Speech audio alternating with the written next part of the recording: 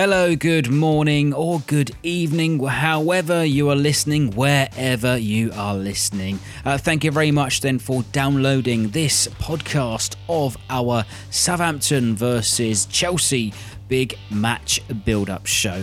Now, quite a few things to cover in this week's build-up show. We are joined by the irreverent favourites of ours, sweary blogger Glenn Delacour from the League 1-10 blog, often appearing on very much a few other podcasts and being on our show earlier sort of in the year and across our review show. So always good to speak to Glenn once again, and we'll be talking Tottenham and why we haven't taken our chances against 10 men, and of course a popular opinion around social media that it has been square pegs in round holes. So what do we got to do then to get it right this Sunday, and what have we got to do to get off the mark with a win at home for the first time this season?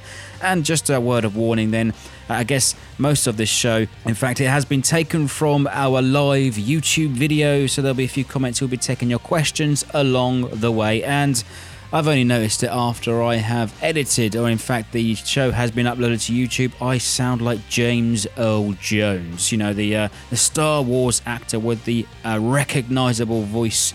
So my apologies, I'll try and fix it, but for this week only, tonight, Matthew, I'm going to be James Earl Jones. We are live on YouTube once again. Do get your comments in live to us. Glenn Delacour from the League One. I better shut myself down in that other window, otherwise there isn't an echo. But Glenn, really good to speak to you. The League 1-10 blog, everyone's favourite sweary blogger. We're live on YouTube, so please don't fucking swear. I'll try not to swear. I'll try and keep my count below yours. If I do that, I'm winning. We'll try and get some people in the comments. Send us your questions, predictions, lineups, anything you want. Hopefully we'll get some of you, and we'll put your some of the best comments on screen, and we will be, I guess, answering your questions. Right, firstly, there's a drink in your hand, Glenn. Tell us what it is. It's very exciting. It's water. It's water, but the cup's interesting. It's England-Australia, the final test at the Oval in 2013, I believe, when we lost the game but won the Ashes. Oh. Well, at least some happy memories from that test series. Sort of the damp squib in the end earlier in the summer. But for those at home interested in what I'm drinking right now, I picked up this organic beer from Sainsbury's, a bootleg booch. Ever heard of it? It's quite a bit too much ginger for my liking, too much Paul Scholes in the bottle. But there we go. Right, Glenn, let's talk Tottenham first and foremost. Right, I mean, 2-1 in the end, I guess, Spurs 2, Saints 1. Let's start then, I guess, when the lineups were announced at 2 o'clock that Saturday afternoon. Cedric was injured. For those listening on the podcast, I'm raising my fingers up here like quotation marks. Vestergaard replaces him. Different shape it was. And then I guess, I think a lot of us were even speaking just before the game. You know, we wanted sort of square pegs and square holes and round pegs, that sort of thing. But the formation and shape was good at 2 o'clock. We had pieces that fit. I didn't really get what was going on. I mean, I think Cedric genuinely was injured, as has been sort of borne out today by the press conference. He's not going to be playing on Sunday. But the decision to not put Jan Valery in and to try and be clever and change the shape and put Vestergaard in it just went wrong for all sorts of reasons. I worry about what it does to Jan Valery's confidence, not being considered a like-for-like replacement. I've already sort of like put this opinion out there that, you know, last year Valery was the poster boy for the if you're good enough, we'll put you in. And we put Ralph put youngsters in, and in his case, he certainly proved he was good enough. So something's obviously gone on between now and the start of this season for Ralph not to think he's good enough. And the problem that caused was that it threw James Ward-Prowse under the bus, because he had to try and mark Son, who's one of the best wide players in the Premier League. He had to try and mark him, and Son went in dry, basically. It was just horrible from the first whistle. It was obvious that was going to happen. And Mr. Vestergaard, who is badly struggling at the moment, the good teams, when you play them away from home, they will exploit the fact that he is so slow. They will play the ball behind him on that left-hand channel and force him to turn and run at things. And his contribution to the second Spurs goal was horrible. Went up for the header with Kane. He's 6'6", didn't win it. He didn't clear Kane out either. Kane spun round and ended up scoring the goal. So it was just horrible, and that side of things backfired. So I don't know. Ralph was trying to be clever and change the formation, having seen the Tottenham team, but for me, it didn't really work. I mean, it poses more questions than answers, really, isn't it? I mean, Cedric has since been pictured on Twitter with his leg in a sort of strap, if you like, that what can only be cleanly described as almost like a blood pressure monitor, but I can leave it to your imagination to think of other things. Yeah, I didn't realise it was this sort of show, to be honest. I can make up all sorts of stuff as to what he does in his spare time with his elastic sock. But I mean, it's been said it's a calf injury. It looks like it. I don't see why Cedric would be, throwing a sickie, for want of a better phrase, because he's just got back in the team. He's playing reasonably well. He's coming off the back of the Portsmouth game where everyone thinks he's a hero, sort of thing. So why do that? I think it's genuine. I think Ralph's comments about not really knowing what was going on, I think that's more to do with the build up to the game and all the things that must be going on in the changing room half an hour before the kickoff and whatnot. So yeah, no, I've got no belief in the conspiracy theories around that one, but I just think Ralph got it slightly wrong with the way he reacted to it. And it is a bit of a shame, really. As you say, Cedric has sort of to pick up a bit of form, scored a goal down at Fratton Park, sort of a week or so ago as well. But, I mean, what has Jan Valery said to upset Ralph recently? As you say, he was the breakthrough star of last season, can't get a sniff at the moment. Yeah, it'd be interesting to see whether he plays on Sunday. Because if he doesn't, then we're gonna have either Ward-Prowse there, who's proven to be hopeless, and we're playing another good team in Chelsea. Or we're going to have Danzo over there, hopeless in the full-back position. It's just not his position. Or we're going to have some other player playing out of position. Maybe Yoshida will play over there. Who knows? But the obvious answer is to play Valery, and unless he's carrying a knock that no one's talking about. But then, if he's carrying a knock, why is he on the bench? I just really hope that come whenever kickoff is 2:00 on Sunday, that Valery is in the team. But as for what he's done and why he's fallen out of favour, who knows? I mean, you could be said that Spurs were almost sort of they found out, obviously, Cedric will not be playing on Saturday's game after the warm-ups, and they targeted that right-back position, didn't they? Sort of a handful of unsuccessful attempts before eventually it did happen. As you say, Son, I think what it is, he draws the defenders away, one of which was Vestergaard, you've got to say. He prods it across to Ndombele, who smashes it home. And what was your impression of Angus Gunn in the sticks at that point? Oh no. No, it was horrible. Initially, before I saw the deflection, I thought he's done the exact opposite of making himself big. He's kind of curled up in a ball and done some sort of, he's just fallen over backwards, really. And the ball's only gone in about 3/4 of the way up the goal. So what the hell is that about? When you saw the second or third replay, you saw the very slight flick off of, I think it was Bednarek. But either way, I feel like he should have saved it. I feel like McCarthy would have saved that. He'd have stood up taller. It might have hit him in the face, but he would have saved it. And I also think Fraser Forster would have saved that, because he wouldn't have reacted, and the ball would have just hit him. Which is the Fraser Forster guide to goalkeeping in his latter few months at Saints. Just stand there and be big and hope it hits you. So I don't think Gunn was impressive on that goal. Couldn't do anything about the second one. But I've not been particularly impressed with him this season. He's had the odd good game where he's kept a clean sheet when he didn't really have a great deal to do. I think the Man United game he played quite well, but he worries me. He still doesn't have the presence to be a first choice goalkeeper. And give him 2 or 3 years, and he'll be fine, I'm sure, if he keeps getting better. But at the moment, I've strongly felt for a long time that McCarthy should be our number one goalkeeper. And after the game at Fratton Park, I know we've got to take into account the absolutely in dreadful opposition, but he's still, it's 1-1. Yes, sorry. He's still, at the end of the day, in goal, it doesn't matter who you're playing against. He pulled off 2 really good saves and just had this authority and calmness about him that I don't see from Angus Gunn. I think a long way to go for Angus, and still, I guess, in his infancy as a goalkeeper. Still, how old is he? 22, 23 years old. So still a long way to go. You can't be too harsh on him, but it's about winning games of Premier League football.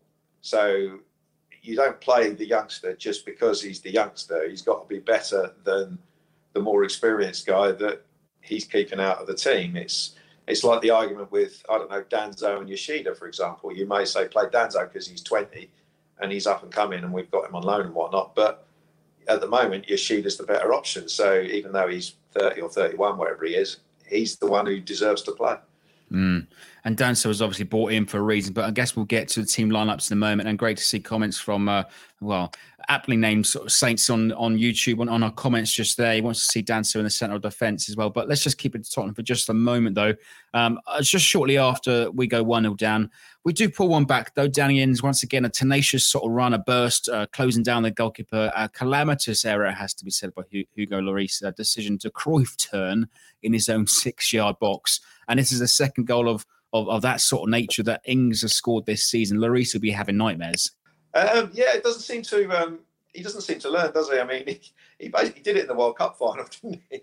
The biggest game of football you're ever going to play in, and he gave the ball straight to, I think it was Mandzukic, wasn't it, who scored? But what I took from Ings' goal was, yes, Lloris was an idiot, and doing a Cruyff turn just made him look absolutely stupid. But goalkeepers are encouraged to play that way these days. But what I took from it really was Danny Ings' movement. It was, slow jog, then speeded up, then sprinted in.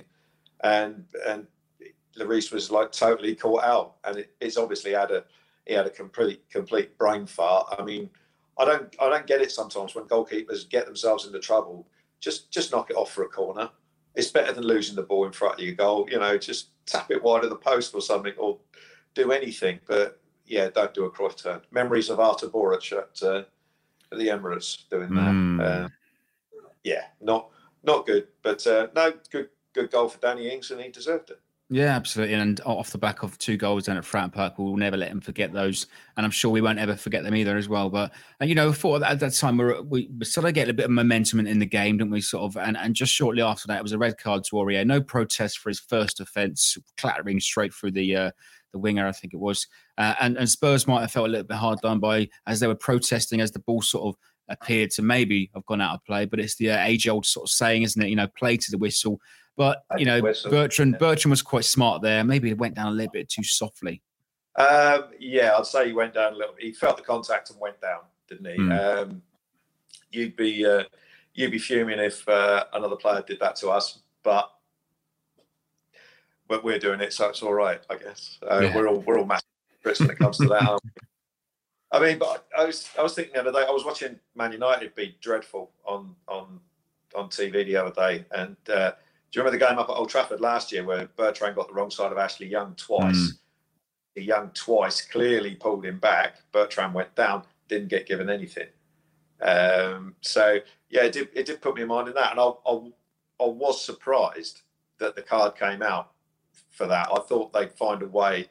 I thought the referee would find a way somehow to not give the second yellow. But at the end of the day, Aurier is an idiot. He is. Yeah, I mean, there's been some footage of him in the game they lost 7-2 to Bayern Munich. It's one of those ones where he looks like he's trying to jump over the player, but he kind of makes sure that he lands on him 2-footed. It's just ridiculous. He's a total loose cannon, and I don't know what he's doing playing for what is one of the more decent clubs in the Premier League. He's just not got the mentality to do it. I don't understand it at all. So he's an idiot, and basically, if he hadn't got sent off for that incident, he'd got sent off for something else 5 minutes later. He was going on Saturday, whenever it was. I mean, at that point as well, you got to say we had to take our advantage. We, obviously with a numerical advantage, we didn't take it for the rest of the field.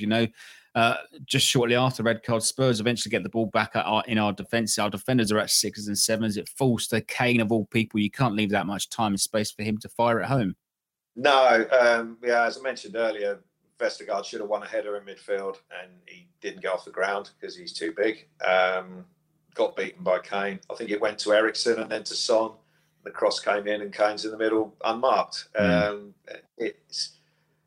We're not good at the kind of scramble defence, which is not good at it. We don't pick up players. We sort of funnel back, but we don't really do the things you have to do. If you mark the players, they can't score, and we don't seem to do that. And we get bodies back, but the guy was clever enough to find himself some space and scored easily, and that turned out to be the winner. And you could tell that was going to make the second half very difficult, even though we would have a man advantage. Yeah, and for all our possession that second half, dominating every statistic apart from the one that matters ultimately. Yeah, well, statistics don't mean anything, do they? I mean, Spurs didn't need to attack, and they didn't bother attacking, really. The odd break they put together, they were content to let us have the ball. And, Ralph didn't have a great time with the substitutions either. They should have been made a lot earlier. I mean, we had 3 centre-backs on the pitch and Romeu. And let's face it, none of them are going to score or play a defence splitting pass or anything like that. So it was comfortable for Spurs. They just, let those 4 have the ball, didn't even bother marking them. Marked the dangerous players like Buffal and Redmond. And, and they must have been, as a Spurs fan in the ground, you must have been quite confident that Saints were not going to score. We created 2 opportunities from set pieces, from a corner and a free kick, and that was it. So from open play, we've created nothing in 60 minutes or whatever it was against 10 men. Yeah. Disappointing once again, not taking our chances too. Hello, Lemon Plays, who has been commenting on the YouTube thing. There you are. There is your comment on screen. Hello, Lemon Plays. Good to see you again. You're here for the last live show as well. Good to see you once again. But we better get on to Chelsea then, Glenn. Just sort of brush the Tottenham game under the carpet a little bit. And Chelsea, they come to St Mary's. And I mean, we haven't won at home this season. At what point do we start to worry about that sort of form? When we play a couple more of the non-top 6 sides and we still haven't won. I think we're capable of winning this game on Sunday. We do need to get a point, but at the end of the day, like the Spurs game, if we get beat, it will be a defeat against a team that we know is going to finish above us, and it won't be a season-defining thing. If we play Newcastle at home and get beat, or don't win, then it's a different story. Chelsea, after a dodgy opening couple of weeks, they are looking like a team that is, going to be very close to the top 4. They're looking better nick than Tottenham and then better nick than Man United. They'll be challenging. They're not as good as the big 2. We know that, but they're looking a good bet for sort of like 3rd or 4th place. So they're going to be a good side on Sunday, and it's fair play to Lampard. He's changed quite a few of the players, and they're beginning to gel together well. Yeah, I mean, at the start of the season, you would have said this is probably the best chance for a team to break into the top 6. You've got 2 vastly inexperienced managers in Frank Lampard, who's only had that senior position with Derby County last season, and obviously Ole Gunnar Solskjaer at Man United as well. But Frank Lampard, he has brought a fresh impetus to the Chelsea side this season, and all in part, I guess, to their transfer embargo. No other choice but to field their younger side. Yeah, a little bit. I mean, a lot's been made of this transfer embargo, but they still flouted it as much as they possibly could, and as soon as they possibly could, when it turns out that they could sign Kovacic, who they had on loan last year. So when they say we're playing all the young players, yes and no. I think what's been impressive is that a lot of the players that they had out on loan, like Mason Mount and Tammy Abraham, I've seen Abraham play for Villa and for Swansea, and I never thought he was. I never thought he was going to make it at Chelsea.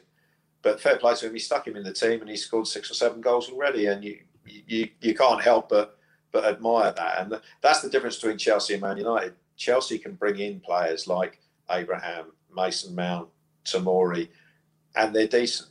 I always used to hate the fact that Chelsea had 65 players out on loan or whatever it was, but these players look ready to play in the Premier League, whereas your Man Uniteds of this world are putting on kids like, what's his name? Greenwood. And Greenwood, and they still look like kids. They look like they're ready to have an impact at the top end of the Premier League. But from what I've seen of Chelsea so far, which is not a lot, he seems to be sort of blending that team together really well with a good mix of what they had before. And don't forget, Hazard was at times, and especially against us, was a one-man team. He always scored against us. He was always brilliant against us. And he's gone, and they've managed to sort of like find a way of winning games now without him.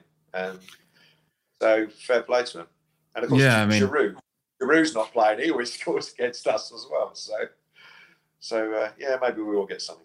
Well, there's two players that scored, I think, in the 3-0 defeat last season, Hazard and Giroud. As I say, Giroud always finds a way of scoring against us. Where has he gone now? I don't care.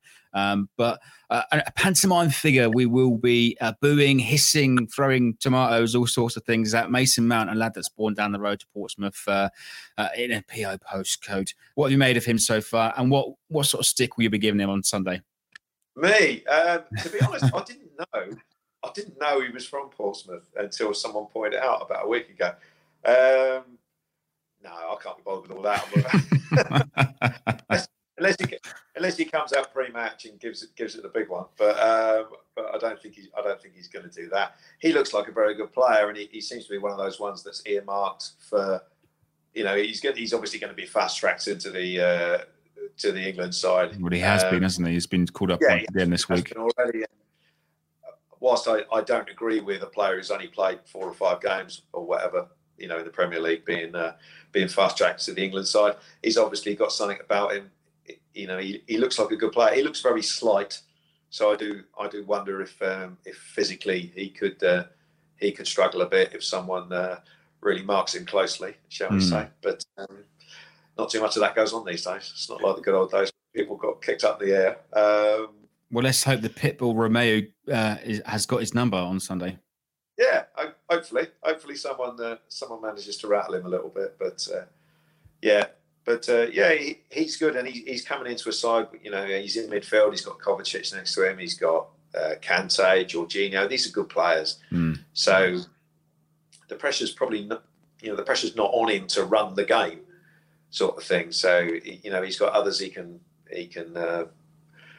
rely on if he's not quite on it. So no, I think he's going to do well. And the fact he's from Portsmouth is unfortunate. Well, I mean, look, Chelsea, they have been somewhat inconsistent this season as well. I mean, especially that start, but they have, as you said, they've sort of kicked on since then, but scored 5 away from home at Wolverhampton a couple of weeks ago. So maybe something to fear there in their inconsistency. But we've got to try and take advantage of this situation with our home support. How do we do that? I think there'll be we talk about the round pegs and round holes. I think a lot of people will be on a bit of a downer if we turn up and we've got Ward-Prowse playing it right back again. I'd say so. It would help to have. I know they're rubbish. I've said this before, but when we saw the lineup for the game against Portsmouth, you just saw great 4-3-3. You can tell where everyone's going to play, and we actually looked like an organised team for the first time this season. We actually looked like a properly organised team, and to be honest, after a whole pre-season with Ralph, this is what I expected. I expected everyone to know their role and look, and for the team to look decent. And we haven't really done it until we got going in the game against Portsmouth. And I was hoping that was going to be the end of the bizarre George Burley when he's been drinking experimentation that we were seeing. So, the right players in the right positions would be good. Whether we play, I hope we play 4 at the back. I don't, because we play 5 at the back. That means Vestergaard's going to play again, and he struggles if the game gets strung out at all because of his lack of pace. So I hope they go back for Bertrand, Valerie, Yoshida, Bednarek, and just, normal three in midfield and then three strikers. So I think picking the right team, or picking what on paper is a sensible team, will go a long way. And we've got to start a bit quicker. We've been a bit slow in a majority of games this season. It'd be nice to get an early goal, wouldn't it? Well, I think the Tottenham game was the first time we've scored in the first half this season. Yeah, and we needed the goalkeeper playing silly buggers to do that. So, we do need to get on the front foot early. And Ward-Prowse is massively important in this game because of Chelsea do have a weakness on set pieces. That's been highlighted already. I don't know if you saw the Liverpool game, and Firmino had a free header from 5 yards. It's that sort of thing.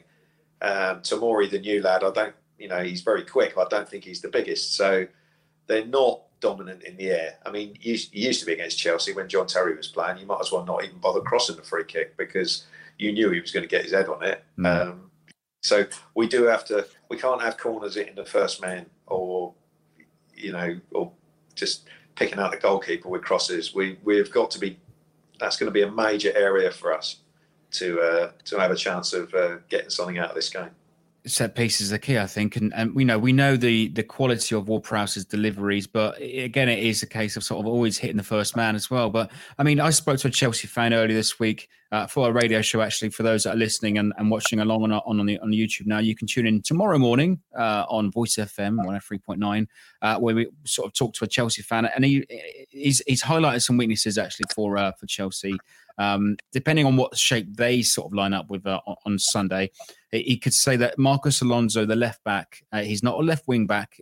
In fact, he's not a left back. He's a left wing back. That is the area that we should be highlighting and targeting, especially with the pace and skill from Boufal or Redmond. Yeah. Now, again, this is where we have to pick the right player to play against him. Because if he plays Ward-Prowse, if he plays his 4-2-2-2 formation, plays Ward-Prowse on the right, that's not going to take advantage of the fact that Alonso is not a great defender. You probably need your quickest player over there, so that's probably Nathan Redmond. Get him playing that right hand side. Alonso is not a defender. He's very good going forward, but he's not a defender. So you have to look for that space behind him. It's a bit like when we play, we had that game at Sheffield and we played Gineppo at left back. As soon as Sheffield United realised that, hang on, this guy's a winger, he's not a fullback, they just kept playing the ball into the channel behind him. And, we have to look to do that with Alonso. I mean, he's not totally naive defensively, but he's got a mistake in him. And I still can't get over that game. Was it last year when he stamped on Shane Long, or the year after? I remember that was nasty. Yeah. He's got a bit about him, a bit of a nasty character as well. So I know their other left back is injured, so Alonso is going to be playing. So we do have to take advantage of that.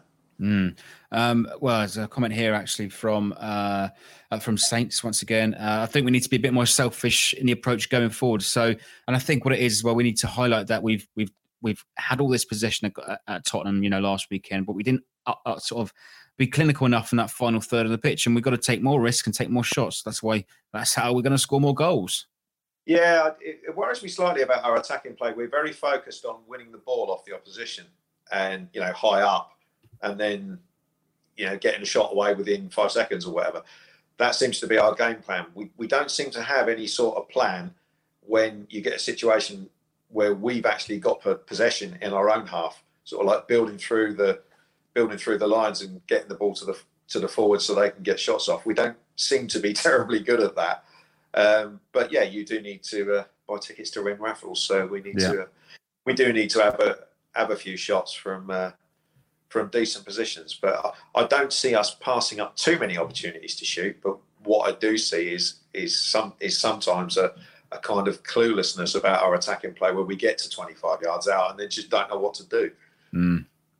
And actually, good comment here from Tam once again, joining us on the live stream. And we should not try to score the perfect goal. Try to shoot and test the goalkeeper with long shots, as we're sort of saying. Get your shot away. There's no harm in trying. Who knows that we might even get a Massimo Taibi episode once again. Mami and Bajas all those years ago. Yeah, you got to be. No, sorry, it was Matt things. Letizia, wasn't it? Not Marion Pahars. Yeah. But, you got to be sensible with your long shots. I mean, if you remember, was it last year? Gabbiadini tried a couple from, halfway near the gas holders, and it was just ridiculous. He was trying from 50 yards. And, okay, yeah, that's Rose-Ed. That's no good. But and what was the last home game where Ward Prowse had 3 shots on the edge of the box that fly over the bar? So you practice that in training, get the damn thing on target. It's just there's a bit of a lack of conviction with our shooting sometimes. It's like they don't expect to score, and then they hit it too hard and it flies over the bar. And it's it's something that you would think could be easily enough fixed in training, but we shall see. I think Prowse had probably been watching too much of the Rugby World Cup that week. But good to see John as well joining us from Queensland at 6 o'clock in the morning. Hope you're enjoying your coffee or whatever you're having with it. It is, well, it'd be Saturday morning down there, wouldn't it? It's good to see you on the stream. All right, but we'll be wrapping up then in just a moment's time. But Glenn, you've sort of teased us mostly with your lineup, but just finish it off with the 3 up front. You've named sort of gunning goal. What did you say? Valerie. No. Now you go McCarthy. Okay. Yeah, I'll go McCarthy and golf. He's fit. Yoshida and Bednarek, Bertrand and Valerie, obviously. Højbjerg, Romeo, Ward-Prowse in midfield. 3 up top, I'd go Danny Ings, Redmond on the right, Buffal on the left. Che Adams on the bench. I don't get the logic of him not even being on the bench last week. But what have you made of that then this week? Ralph has said that he was sort of due a rest, but he's a young lad. He can play twice a week. Yeah, due a rest. I think he needed a break. I think it was all getting a bit too much for him. So, but to me, if a striker sits on the bench for 70 minutes, he's got 20 minutes against tiring defenders when he's fully fresh. That to me is what Adams needs to do for a little bit. Is to be a substitute, come on somewhere in the last half an hour and try and make an impact in exactly the same way that Obafemi and Shane Long didn't last week. So yeah, that I think I see that role for Che Adams this week, but hopefully the 3 up front will cause enough problems for Chelsea that we won't need him. Yeah, absolutely. Right.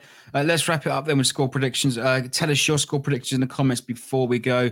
I'm going to kick things off then. Obviously, I think Chelsea are coming to St Mary's as a little favourites. So they're scoring lots of goals for fun recently as well. And I think but to be honest, having said that, I think it'd be a lot closer than many people will think. So I will go for, I'll take a point here, 1-1. Yeah, I've already lodged a prediction somewhere else. I'm going to go. So I'll repeat that and go for 2-2. I think there's going to be goals. Their strengths are in attack, and their weaknesses are in defence. I mean, I happen to think we're a lot better going forward, and we have the calamities at the back. So I think it will be. I think it wouldn't surprise me if it's a 2-2 draw, but it also wouldn't surprise me if I'm completely wrong because I'm absolutely rubbish at predicting. Aren't we all? But there's a comment here from Saints 2-2. Thickly Spread has said 1-0 to Chelsea. Unfortunately, Dean has said 2-1 with a late Adams winner, and I think that's exactly what Shea needs to kick on. But before we go then, Glenn, we love your sweary, irreverent blog. Just a reminder how we can catch up. You are now sort of a regular panellist on the Total Saints podcast. Yeah, I'm turning into a podcast whore. Whoever offers me the most money.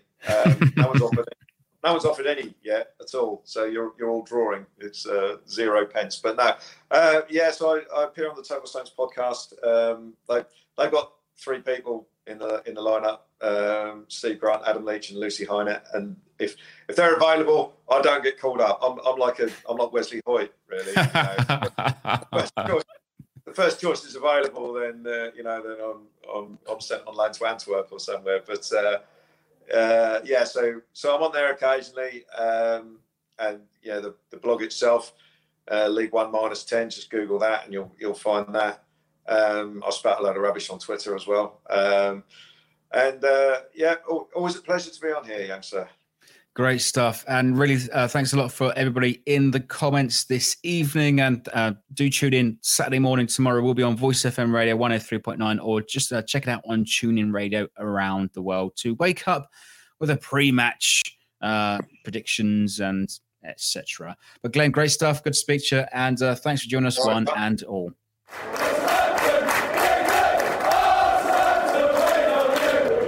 There you have it then. That was our Southampton versus Chelsea Ugly Inside Uncut big match build-up show. But that is pretty much full time from us then. What did you make of my James Earl Jones impression? I'm not usually that deep. As an error, I think, on my bit rate on my microphone. By the way, I won't bore you with the details, but there we go. Something to remember next time. But hey, thanks so much then for joining us. It'd be great to hear from you. How do you think we should be lining up against Chelsea? And tell me how and where you are listening around the world. So thanks so much for listening. We'll be back in about a week or so after the international break. But for now, it is about full time from me, and up the Saints.